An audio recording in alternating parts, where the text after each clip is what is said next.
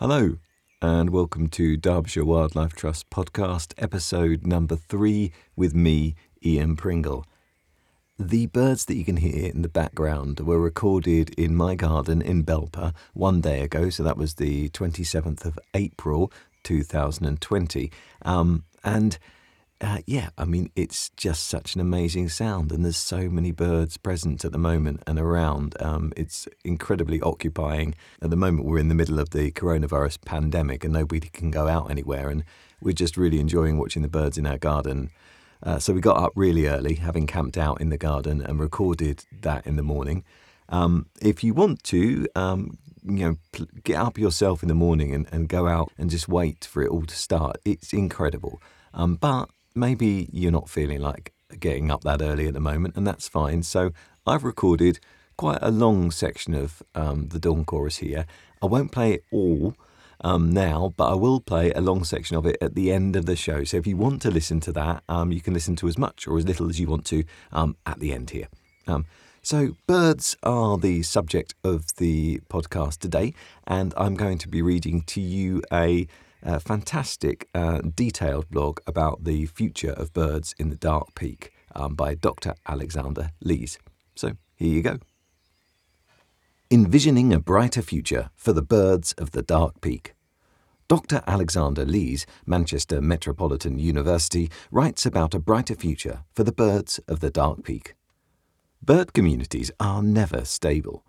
Most people recognise the ebb and flow of migration, the seasonal dynamism that brings joy to many with the first cuckoo or swallow. Over longer timescales, however, bird populations expand and contract according to local habitat and climatic conditions. 50,000 years ago, the Peak District was home to an eclectic avifauna with no contemporary analogues. A late Pleistocene glacial deposit revealed the bones of species currently absent as breeding birds from the UK, like alpine swifts, demoiselle crane, and long-legged buzzard, alongside cold-adapted species like red grouse and ptarmigan, and temperate zone species like wood pigeon and grey heron. Stewart and Jacoby, 2015. After the end of the last ice age, this slow, climate-driven reorganization of flora and fauna was impacted by a greater disruptor. Humans arrived on the scene and started to reshape the Peak District with fire and axe. Deforestation led to the formation of many of the moors and the creation of the first human-modified landscapes. Opportunities for some species, but the death knell for others. Species dependent on heavily forested landscapes, perhaps already restricted to climate refuges like hazel grouse, disappeared around 5,000 years ago with the loss of these forests. Others, like capercaillie, might have persisted for a few thousand more.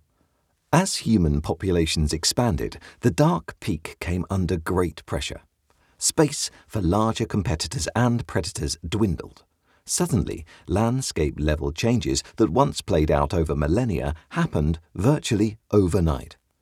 Our forebears were not keen to share this landscape with top predators, and along with the wolves, bears, and lynx, the days of eagles were numbered.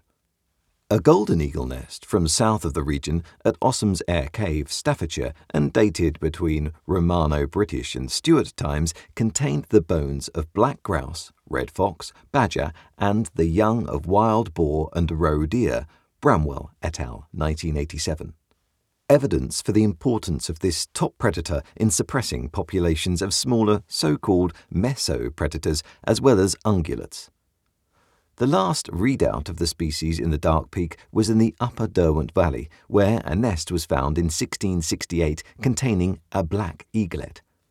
The shape of a goshawk and almost the weight of a goose, rough-footed, of feather down to the foot, having a white ring about the tail. Glover, 1831. Persecution rapidly wiped out the species from England, along with other large raptors like goshawks and red kites. Several centuries later, in April 1982, a golden eagle, probably one of the offspring of the now extinct Lake District population, briefly penetrated Derbyshire airspace as it overflew Holme Moss. Frost and Shaw, 2013. Golden eagles are not exclusively birds of wild mountains. We have merely driven them there. They breed happily at sea level in places like southern Sweden. All they need to thrive are sufficient prey and to be left in peace. The deep history of this species in the region is reflected in place names across the Peak District. Evans et al., 2012. And we can hope that the species may yet recolonize lost ground if landowners let the species spread south unmolested. The last 2 centuries brought unprecedented change.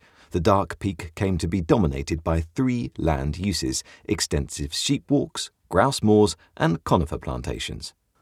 Over time, their management has intensified. Increasing stocking densities and pasture improvement have resulted in more impoverished plant communities with knock-on effects up the food chain.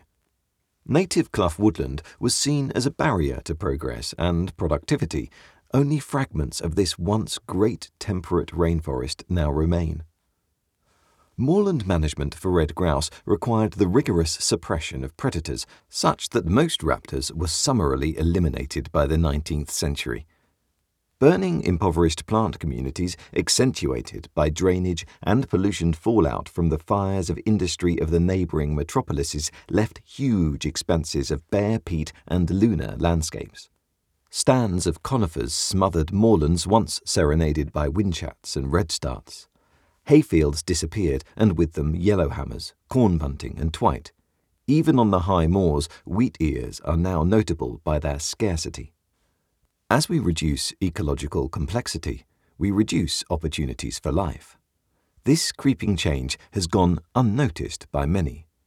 The decline of lapwings and curlew and the loss of redshank is a product of this simplification.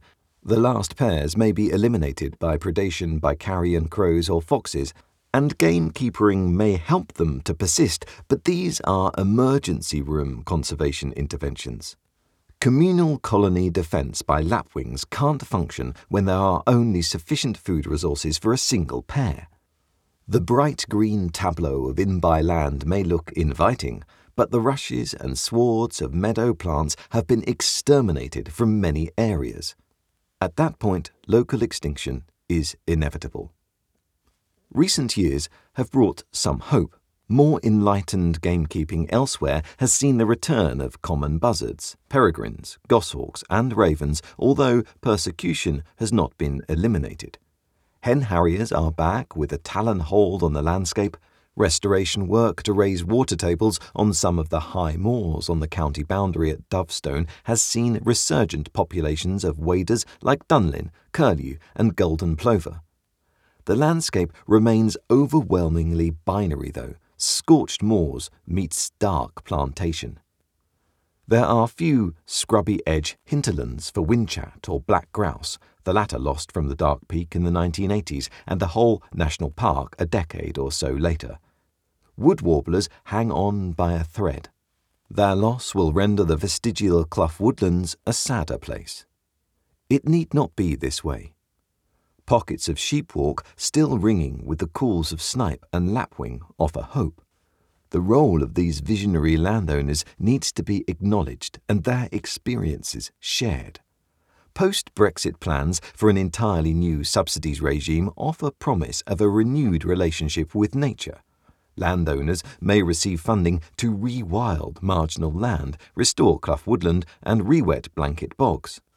This needs to be balanced against food security needs and maintaining resilience from an apparently increasing frequency of dangerous summer wildfires.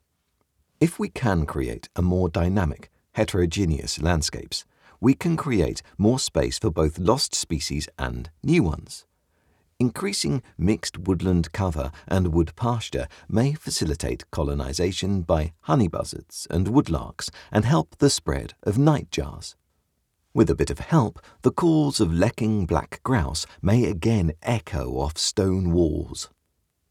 If we allow the return of wet woodlands at the region's periphery, then lesser spotted woodpeckers and willow tits may be allowed to gain a foothold. The synergy of regenerative agriculture and rewilding through bespoke land sharing and land sparing initiatives offers much hope for wilder landscapes. MacDonald, 2019. Red kites are back and ospreys seem inevitable. Might golden eagles once again grace these skies? Well, I for one certainly hope that they do. And to leave us with a little bit of hope, the last thing I'm going to read to you is the latest sightings from the Drakelow Nature Reserve. If you go on to Derbyshirewildlifetrust.org.uk and click on blog, you can find all the latest sightings from all the different nature reserves, and they'll tell you about the birds and mammals and insects and all the different things that have been sighted there. And for a little bit of fun, what I thought I'd do with this is read it in a particular style. And today I'm going to go for a sports news bulletin style of delivery. So here we go. This is the latest sightings from Drakelow Nature Reserve by Thomas Coburn. Drakelow Nature Reserve, weekend in 14th of March 2020. Floodpool. The depth was 9 inches on the 14th, having dropped slightly from midweek. Birds. Counts were made on the nesting colonies of cormorants, 67 AONs, grey heron, 27 AONs, and rook, 27 structures, all on the 13th. Duck counts were down, with the tufted duck numbers holding up in the mid-50s. A drake widgeon and a pair of mandarins were noted on the 14th. Gadwall, shoveler, and teal were all in single figures. A solitary Egyptian goose on several dates suggests a locally sitting bird. Oystercatchers, a pair, were the only waders during the week. There have been several records of stonechats over the period, and the birds seen in the vicinity of the solar farm and field usually perch on tops of teasel plants. The chiffchaffs have already been mentioned, and there was a count of 9 singing birds on the 13th, and first sand martins of the year were also logged that date. Departing migrants were some 150 fieldfares that moved southeast through the area on the 14th. Mammals, one of 3 rabbits at any one time, seem to be the norm these days, and there are few records of grey squirrels. There is ample evidence of muntjac and badgers with footprints in all the muddy areas, with the latter animal now using the causeway as a latrine, so watch where you step. Lepidoptera. A comma was spotted on the 11th of March and so far is the only butterfly recorded this year, with thanks to AG, KW, RW, JKC, KSAB and DH. So there you have it. That's the latest sightings from Drakelow on the 14th of March. If you enjoyed that and you want me to read it in a different style, then please do get in touch. At Ian Pringle Voice on Twitter is good, or you can also email me, ianpringlevoice@gmail.com. Thanks very much for listening. Once again, if you want to find out more about Derbyshire Wildlife Trust, then please go to their website, derbyshirewildlifetrust.org.uk, where you can sign up to lots and lots of different activities. So just to play us out, here's a little bit more of Belper's Dawn Chorus that I played at the beginning of the show. So here we go. And if you want to find out more about me and any of the other voiceover and audiobook narration work that I've done, please visit my website, www.ianpringlevoiceover.com. Thank you for listening. Goodbye.